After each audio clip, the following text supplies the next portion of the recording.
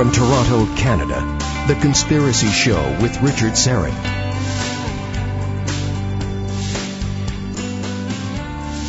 And welcome to the Audio Imaginarium. Come on in, weary traveler. Hang your cloak on a peg. Grab a stool and come warm yourself by the fire. There are stories to be told, and you are among friends. The Pentagon Papers and the Spielberg-Hanks myth-making movie, The Post, is in Hour 1. Assassination researcher James DiEuginio will be along shortly to discuss. Hour 2, award-winning remote viewer Igor Grigich will join us to talk about associative remote viewing. Before all that, I have to tell you, I was visiting my mom in Brantford this past weekend. Not the Brantford in the new Jumanji movie, the fictional Brantford. I took my boys to see that, and I'd forgotten in the original one with Robin Williams, it takes place in Brantford, New Hampshire, which is a fictional town. But I hail from the only original Brantford, Ontario. So I was there this past weekend, Friday, Saturday, Sunday, with the boys to visit Mom. And I, through Facebook, I reconnected with some of my my fellow students from my middle school back in Brantford, Woodman Drive, a public school, some of whom I hadn't seen in 40 years, including our beloved grade 8 teacher, Mr. Gary Prince, who was one of these, this is back in 1977, had long hair and a beard and rode a motorcycle, and was into like tropical fish and biology, and he was just an amazing, a larger-than-life teacher, and we all loved him. And I have to thank Brad Gross, who organized the get-together at this historic place in Brantford called the Brantford Club. It'd been around a long time, well over 100 years. Originally, it was one of these hoity-toity men-only clubs, but it's obviously since moved on, and all are welcome.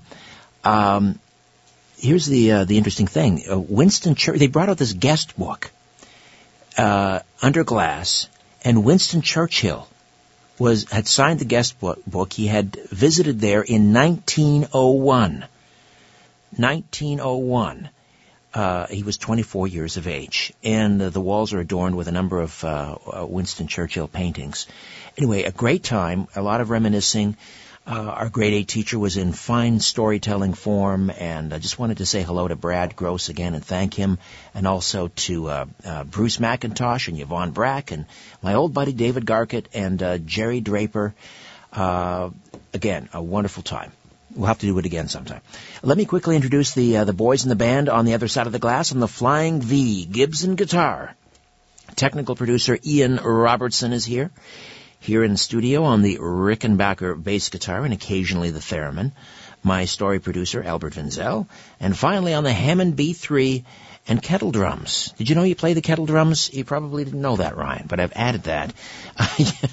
He's our YouTube live stream producer and our feature producer, Ryan White. Just a reminder, we are streaming live on YouTube. Check it out. The YouTube channel is The Conspiracy Show with Richard Syrett. And please, take a moment and hit the sub button. We are at, I believe, 6,800 subscribers, just about spot on 6,800, and trying to get to 10,000. Also, just a reminder, my new podcast, Conspiracy Unlimited. Conspiracy Unlimited. New episodes drop every Monday, Wednesday, and Friday. Not sure if you had a chance to see the movie The Post. The Steven Spielberg picture starring Tom Hanks and Meryl Streep about the Washington Post's involvement, handling of the famous Pentagon Papers. These were the classified, top-secret. It was a study commissioned by, I believe, Robert McNamara at the Defense Department, looking at the political involvement, political motivations behind the war in Vietnam, and from right from like the late 40s all the way up until about 1968. And that study was leaked. Long before Edward Snowden, there was another whistleblower by the name of Elsberg, Daniel Elsberg, and he leaked this document to the New York Post and other newspapers, and was facing he was charged under the Espionage Act and was facing something like 115 years. Didn't serve any time, but we'll get into that as it turns out. However, this film, The Post, it's getting a lot of good reviews. But James DiEuginio has written a lengthy review, not particularly glowing. He says it is, surprise, surprise, just another case of Hollywood myth-making, and we're going to get into that this hour. Jim DiEuginio, good friend of the show, the author of Destiny Betrayed, about the Garrison investigation of the Kennedy assassination. That came out back in 2012, and then Reclaiming Parkland, published in 2013, reissued and expanded in 2016, which offers a detailed, critical examination of the Warren Commission's evidence and conclusions, along with an analysis of the CIA's influence in Hollywood. He's also the co-author and editor of The Assassinations, Probe magazine on JFK, MLK, RFK, and Malcolm X. He co-edited Probe magazine from 1993 to 2000, was a guest commentator on the anniversary issue of the film JFK, released by Warner Brothers in 2013, and he has an M.A. in Contemporary American History from California State University, Northridge, also a specialist in the history and theory of cinema, and has written numerous film reviews. Jim DiEuginio, welcome back. How are you, my friend? Good evening, Richard. And if you could, just in a few moments, Jim, just bring people up to speed on the Pentagon Papers, because it's been almost 50 years since they were released. The Pentagon Papers that were, I guess, officially called United States-Vietnam Relations, 1945 to 1967. So explain what they were, and then take a few moments and talk about who Daniel Elsberg is. Okay. You have to differentiate. When people say the Pentagon Papers, there's really three things they're talking about. The actual history called the Pentagon Papers, the Supreme Court case in which the New York Times and Washington Post had to go to court to publish parts of them, and then the criminal trial that Nixon and Mitchell held against Daniel Elsberg and Tony Russo in Los Angeles. Now, what you just asked me, that's where we should start. What were the Pentagon Papers, and why was all this hubbub about them? In 1967, Defense Secretary Robert McNamara decided that the Vietnam War was a lost cause. Even though he was Secretary of Defense, he would literally spend days crying in his office, into a curtain. All right, and in November of that year, he wrote President Johnson, a memo saying, we have to have peace here. And since Johnson didn't buy that, of course, he ushered McNamara out the door and brought in a new Secretary of Defense, Clark Clifford. But earlier in that year, in June of 1967, McNamara had commissioned an encyclopedic, massive study of the entire history of the Vietnam War, going all the way back to 1945. And it was going to trace American involvement. In other words, how the heck did we ever get in this mess? All right? And why can't we get out? And McNamara said very quickly at the start, I want it to be objective. I want it to be complete. I will not say one word either way about its completion. And he had this from Johnson. He didn't tell Johnson, correct? Well, wait a minute. I was just going to get to that. He classified it top secret, and one of the reasons he classified it top secret was to keep it from Johnson. All right? So he never found out about it. Okay, because he knew that if Johnson found out about it, it'd get terminated. All right? And so there was three people in charge of the project. John McNaughton, Assistant Secretary of Defense, Morton Halperin, his first deputy, and the guy who ran it on a day-to-day supervision operation was Leslie Gelb. And Gelb always said I had no problems getting documents. All I had to do was say, McNamara wants us to do this, you know. And it ended up being the complete set of this very long 7,000-page encyclopedia was 49 volumes long. All right? And believe me, when I say it was complete, it was really complete. And there were many, many, many documents in that encyclopedia that really exposed, the number one thing it did is it exposed the utter hypocrisy and deception of almost all the administrations, but especially Johnson's administration, because he's the one who actually escalated the war. Right. What were some beyond where it had been before. What were some of the key findings? Well, to give you an example, one of the more interesting things is that this was one of the early times where the whole thing about the Gulf of Tonkin incident was exposed. In other words, I guess I should explain that, right? The Gulf of Tonkin incident? 1964. Okay. This is the pretext for the war. The Gulf of Tonkin incident was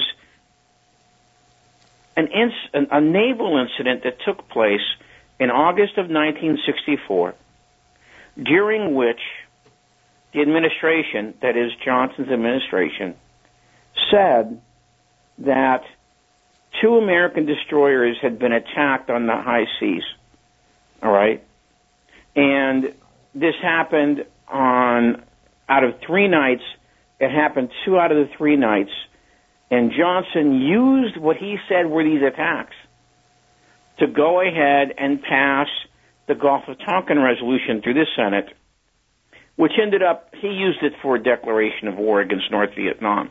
And in fact, he immediately attacked North Vietnam with, I believe, 65 air sorties in about 24 hours. And this, for all intents and purposes, this was the beginning of America's war, where America actually began to take over the war. Johnson said that it was the North Vietnamese who were the aggressors, that the United States ships were in neutral waters, okay, and that the United States ships were only on normal patrol duties. Well, it turned out that every one of those statements was wrong, all right, every single one of them. And Johnson was disguising the fact that the Gulf of Tonkin, those patrols, were meant as, in many ways, provocations.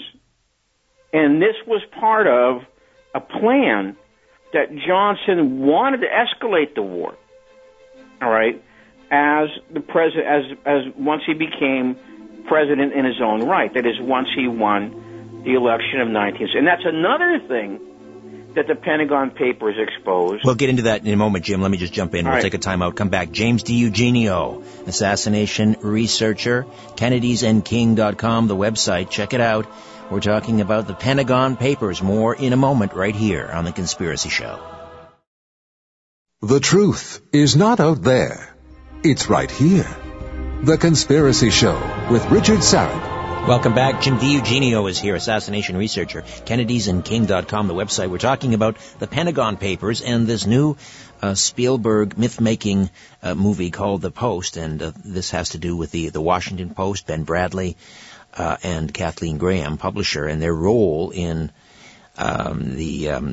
bringing the Pentagon Papers to the fore. However, as we'll see, this was nothing more than myth-making. But right now we're just talking about what the Pentagon Papers were.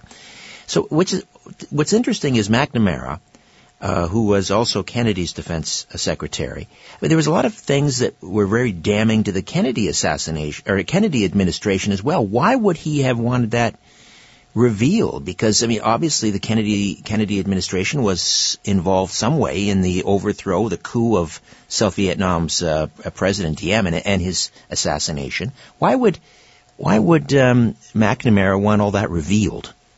Well, I think there's 2 reasons. Okay, number one, he really never wanted to escalate the war.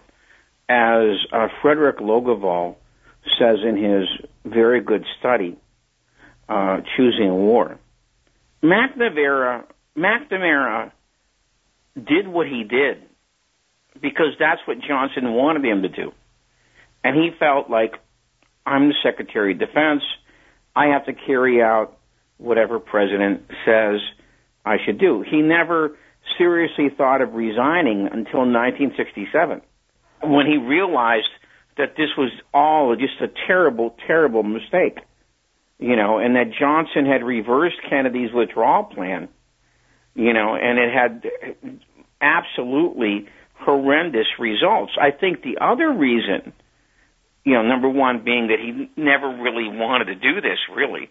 Okay, the other reason is that before Kennedy was assassinated, he had told a couple of people that when I get back from Dallas, we're going to review this whole situation in Vietnam. We're going to go all the way back to the beginning. And I'm going to ask everybody the question, why should we stay there? Because he was at that point already. But what he was disappointed in was that most of his advisors were not. So one way to look at this is that McNamara was completing the arc that Kennedy himself was going to do if he had not been assassinated.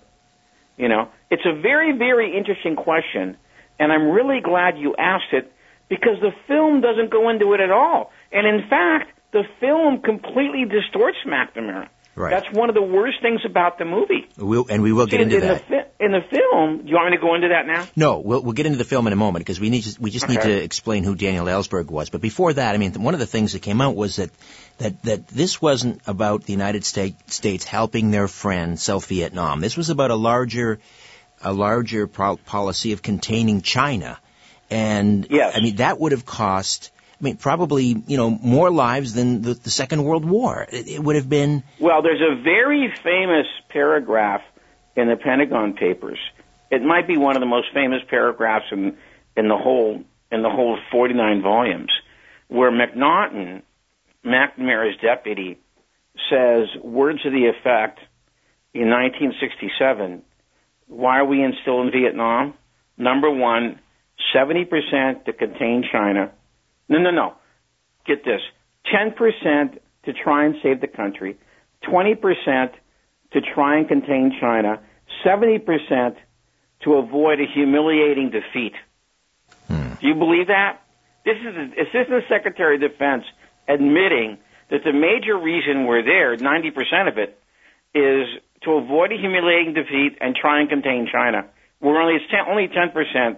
To try and help the Vietnamese people. All right, so now we enter... right in the Pentagon Papers. Right. Now we enter Rand employee, military analyst, Daniel Elsberg. Take us to Daniel. Elsberg is a very interesting character, and it's very shameful that he's only in the movie for maybe 15 minutes, all right? Because if it wasn't for him, none of this ever would have happened. Daniel Elsberg spent 3 years in the Marines in the mid-1950s, graduated from Harvard, and was actually a hawk in the 1950s, all right? And so he then was employed by Rand Corporation, and he was considered a very top-flight Pentagon analyst. And one of the things he worked on, and this book he has out now, is atomic war game theory. I think his book is called The Doomsday Machine, all right? And it just came out a few weeks ago, all right? Well, one of the things that he studied also, of course, was the Vietnam War, all right? And so, in his opinion, he thought there were too many conflicting signals. 1965, and so he decided, something, I should actually go there and take a look. So he volunteered he switched from the Defense Department to the State Department, went to Vietnam for 2 years, talked to people like Ed Lansdale, talked to people like John Paul Vann, talked to the Vietnamese leaders, and he came back and he's now convinced that this is not just a lost cause; it's an absolute disaster. You know, we're propping up a government that literally has no support. You know, if we weren't there, the government would collapse. Didn't he also expose the lie that all these people were dying for nothing? Didn't he also expose the lie that there were supposedly there are these U.S. Army patrols in certain regions of the country, and they don't even exist. Hysterical? They don't even exist. Isn't that hysterical? That he went out in the field with the John Paul Van's mission, and he looks at this paperwork, and he's wait a minute, where are these guys? There's no patrols in this territory. They would just make this stuff up to make it look like their mission was succeeding. All right? And so he comes back, and two things happen on the way back. He actually talks to McNamara, and by the way, that's in the movie, thank God. And he actually talks to Bob Comer in a private conversation.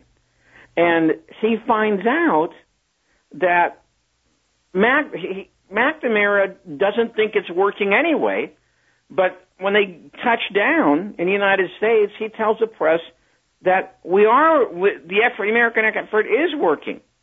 And he finds out that Comer doesn't believe it either. And Comer was like in the Defense Department, and he was supposed to be running a counterinsurgency program. And so what he realizes after all this is that the only reason we're still in Vietnam is because Johnson doesn't want to lose the war. All right? But then he also finds out, because he goes back to Rand when he comes back from Vietnam, and one of Rand's missions after the presidential election of 1968 was to brief Kissinger. Okay? And so he goes ahead and he briefs Kissinger. And he tells him just how bad everything is. But then he hears that Nixon does not want to be the first president to lose a war. So now, to him, there's no way out of this thing. So he had worked on one chapter of the Pentagon Papers. All right? I think he worked on 1961. And so he knew that Rand Corporation had 2 copies of the entire 49 volumes. All right? And he had a friend there named Anthony Russo. Russo had also been in Vietnam, and what his mission was to check on the prisoners of war that the United States had taken from North Vietnam and the Viet Cong. He came to the conclusion, there's no way we're going to win this thing, because these people really believe in what they're doing. They're willing to die. Right, and they're going to cling to the lie right to the bitter end.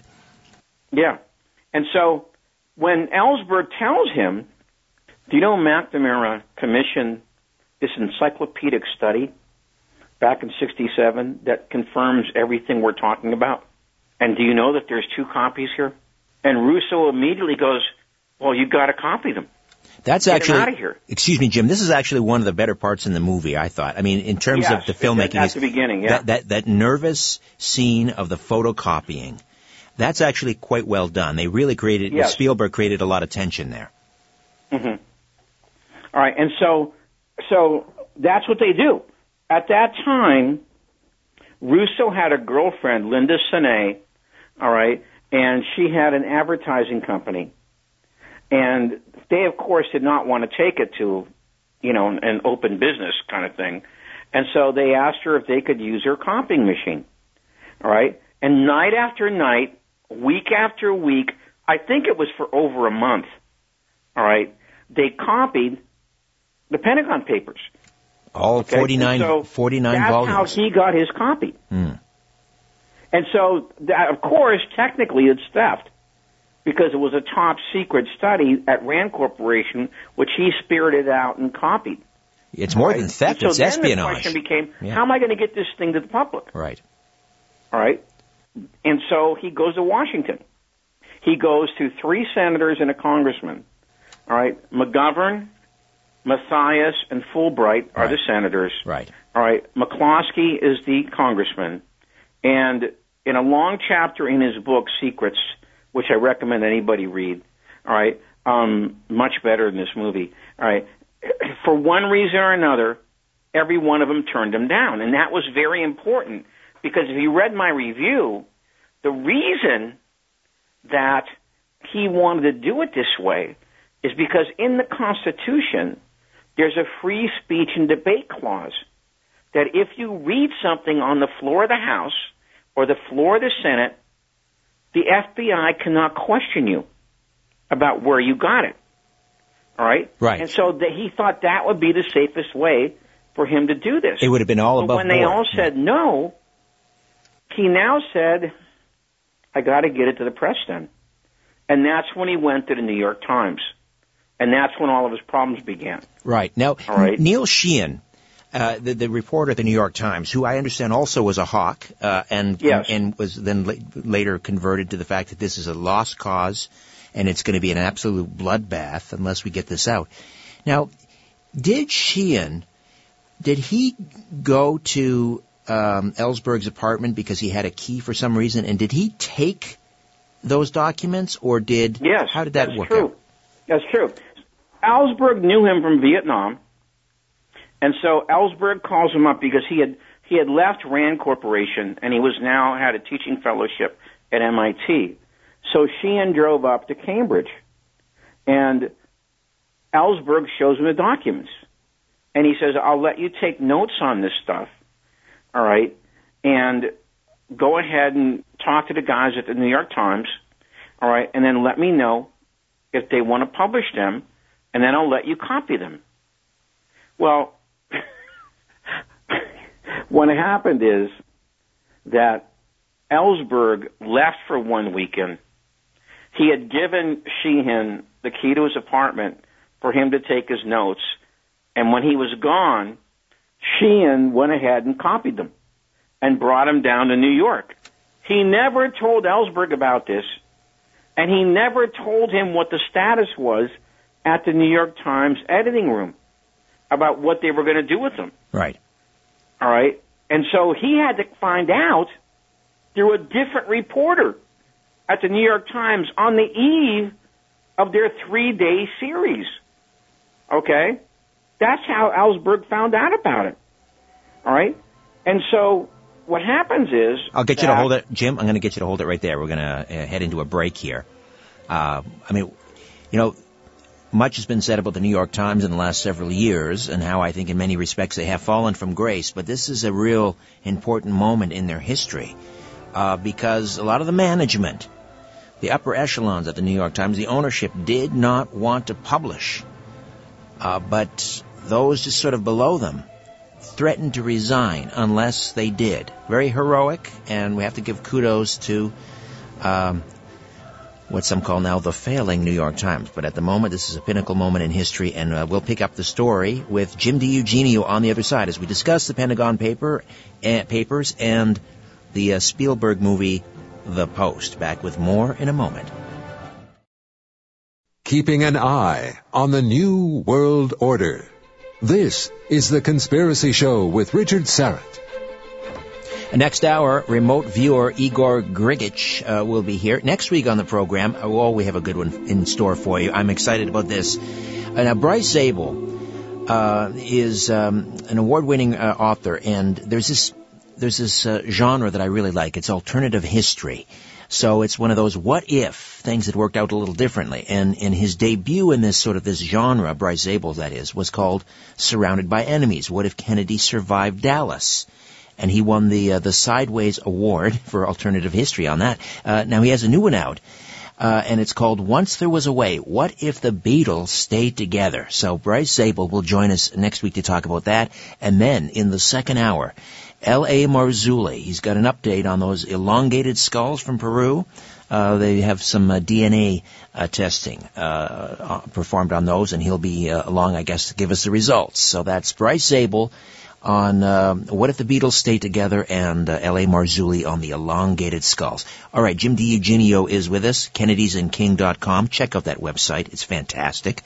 And we are talking about the Pentagon Papers and the Steven Spielberg movie, The Post, with Tom Hanks, Meryl Streep playing Ben Bradley and Kathleen Graham. And Jim has sort of, in his review, you can read it at kennedysandking.com, really talks about how this is nothing more than myth-making. So let's just very quickly tie this up and talk about the New York Times and their battle to publish this and the Nixon administration trying to shut it down and so forth. And then we'll get into the Spielberg movie, Jim.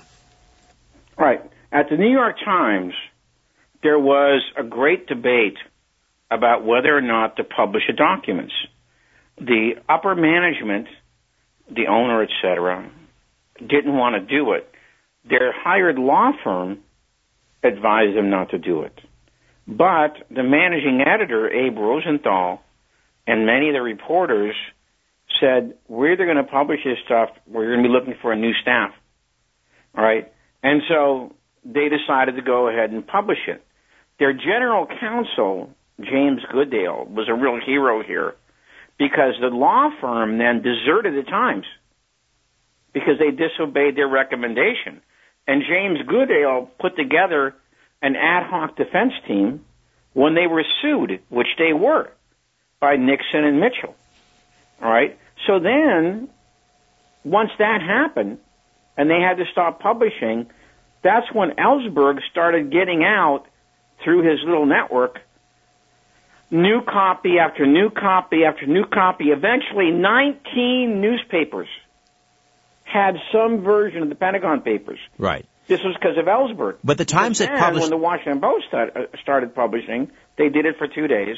Nixon and Mitchell sued them, too. Right. But the New York Times... It was a matter of keeping one step ahead of Nixon and Mitchell. And finally, it went to the Supreme Court, and the Supreme Court ruled for the Times 6-3. Right. Right. All right. Now, this is interesting because now we get into the Hollywood myth-making. So here we have the New York Times breaking the story. They published excerpts for 3 days before they were actually, I guess, the injunction or whatever, before they were stopped. Temporary restraining Temporary, yeah.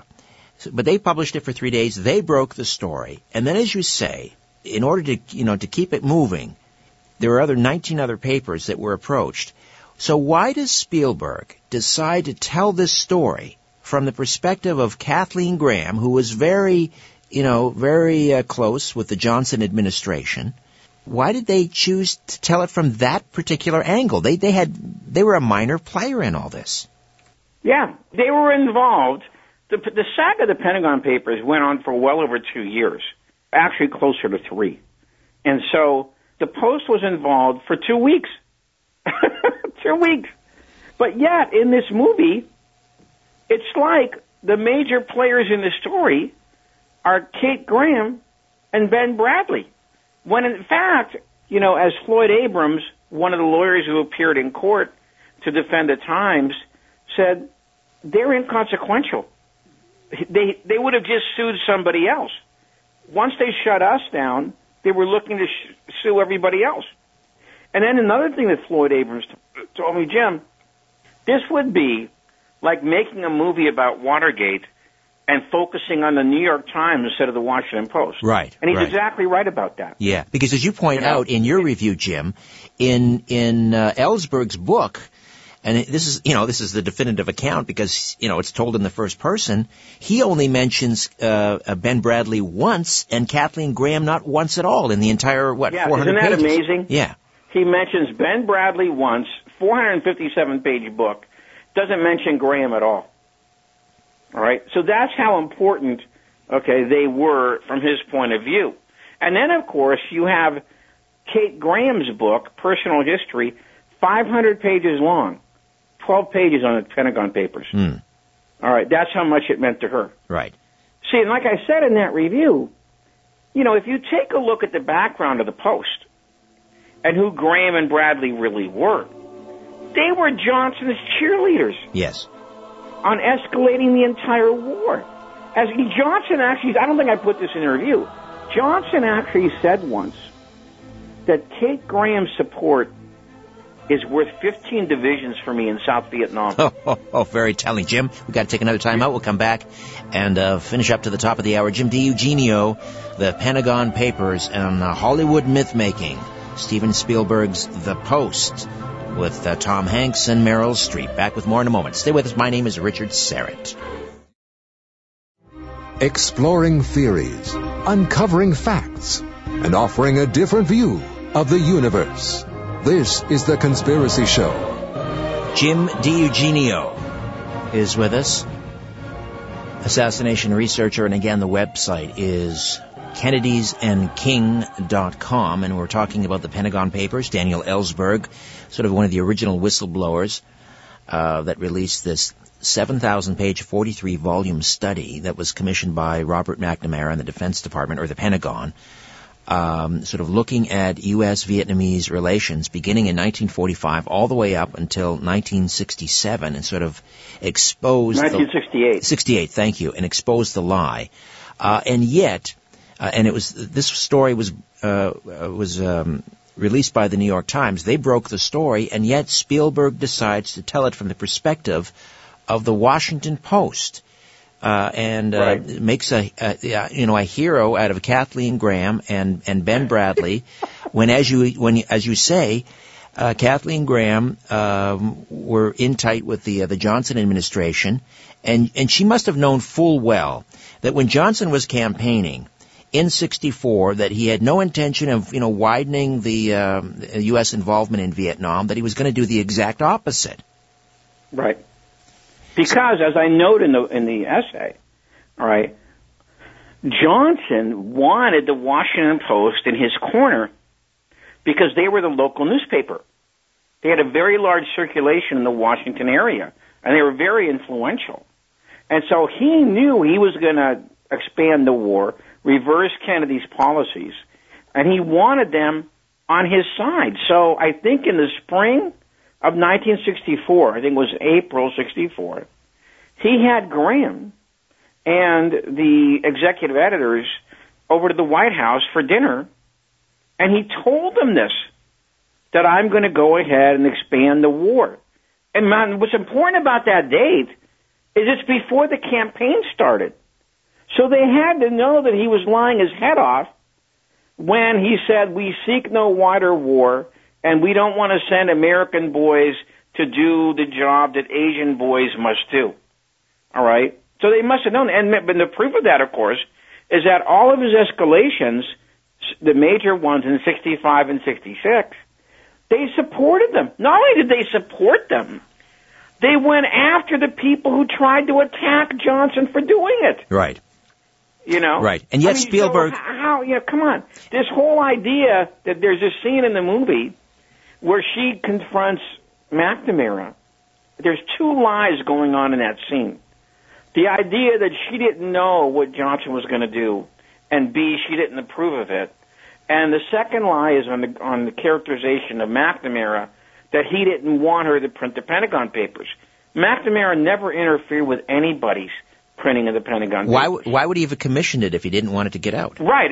That's exactly the question that the movie doesn't want you to ask yourself. All right?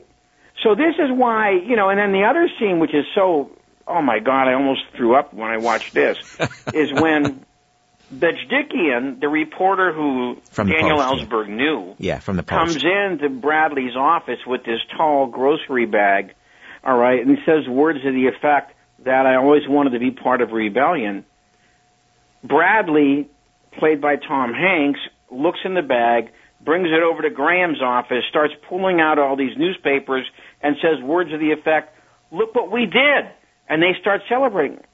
I mean, that was so disgusting. That was Elsberg who did that. Mm-hmm. It was like I said earlier in the show. It was Elsberg who then copied the whole 7,000-page study and started sending it out to a grand total of 19 newspapers, knowing that would get him in even more trouble with the White House. Right. Because, of course, every time he copied it, that was another count. And we should point out that Elsberg was he was on the lam for something like 2 weeks. The FBI, there was a manhunt for him. Yes. And he was facing, under the Espionage Act, about 115 years. He was facing a 115-year maximum sentence, Russo 35, and here's another, and this is all completely left out of the movie, but they tried to flip Russo to testify against Elsberg. Mm-hmm. And they put him in jail for 7 weeks, and he wouldn't do it. And so they both went to trial in Los Angeles.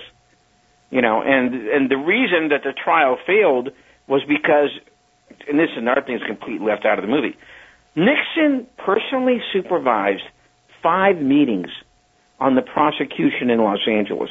5. All right? And it ended up that the charges got thrown out because, A, they illegally wiretapped Elsberg.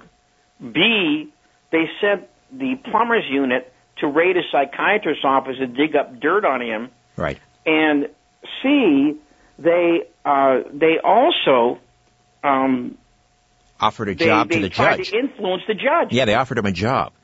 The FBI, not a job, FBI directorship. Right, classic Dick Tricky Dick. And this is kind of an interesting point in history because this is where the plumbers, this is why they were created prior to the Watergate break-in. They were created, the plumbers, to fix the leaks. As a result of the... okay, that's one way. That's the way the plumbers influenced the Elsberg case. But the film tries to say that that's the reason the plumbers were created in the first place. Okay. The reason they were created in the first place is because Nixon was going crazy because he thought that Johnson had the file on him interfering in the '68 election with the South Vietnam. Right. Yeah. Under the Logan Act. I mean, that would have been treasonous. Okay. So you know all about that. Yeah. Great. I got to ask you though, because Nixon didn't come into office until '69. I mean, I know he was vice president under Eisenhower, and Eisenhower, obviously, they had some dealings with Vietnam. But why was Nixon so afraid of the Pentagon Papers? He wasn't directly involved. That's a really good question, Richard. That is a really, really good question. Because, like we said earlier, the Pentagon Papers stop at '68. All right? So why would Nixon be so worried about this? And the answer to that question is, and when you read the essay, is that on the first day, unlike what the movie shows, Nixon laid low. He didn't really do very much at all. But 2 people, Henry Kissinger and John Mitchell, then on the second and third day that the Times published, they're the ones who warned him, and Kissinger especially, because he knew Elsberg, all right? And he knew that it was probably Elsberg getting these papers out. He said, this is making us, subverting our government, it's making you look like a weakling. And Kissinger knew exactly how to press Nixon's buttons, all right? So then Nixon then makes a fatal mistake. He calls up John Mitchell, the Attorney General, says, do we have any case on this? John Mitchell was a bond lawyer in New York City. What did he know about prior restraint and freedom of speech? So he gives him some absolutely horrendous advice. He says, yes, we do. It's been done before, and all we have to do is advise the suspect, and then we'll file charges. Well, that was utterly and completely wrong. It had never been done before. Didn't Lincoln do it during the Civil War? The United States does not have an Official Secrets Act. But didn't Lincoln do that during the Civil War? Didn't he shut down papers for that reason? Okay, there's a big difference when you have a civil war going on. Okay? Right. They wouldn't even allow it during World War I. Okay? But when there's a civil war going on in your own territory, the court made a distinction. All right? But even during World War I, which the Espionage Act came out of, that act was not designed to go after publication of newspapers. Okay, interesting. All right? So Goodale, the New York City lawyer, who understood that. He understood that the Times had a good case. So I got to ask you, Jim, in the time that remains, when you only have a few minutes here, but somewhat of a rhetorical question about why Spielberg would decide to make the Washington Post and Ben Bradlee and Kathleen Graham the heroes, and as you say, they include Daniel Elsberg, the real hero, in only 15 minutes of the film. I mean, it's about him, really. This story is about him. And Goodale, as you point out, another hero in this story, the New York Times. Why would he do that?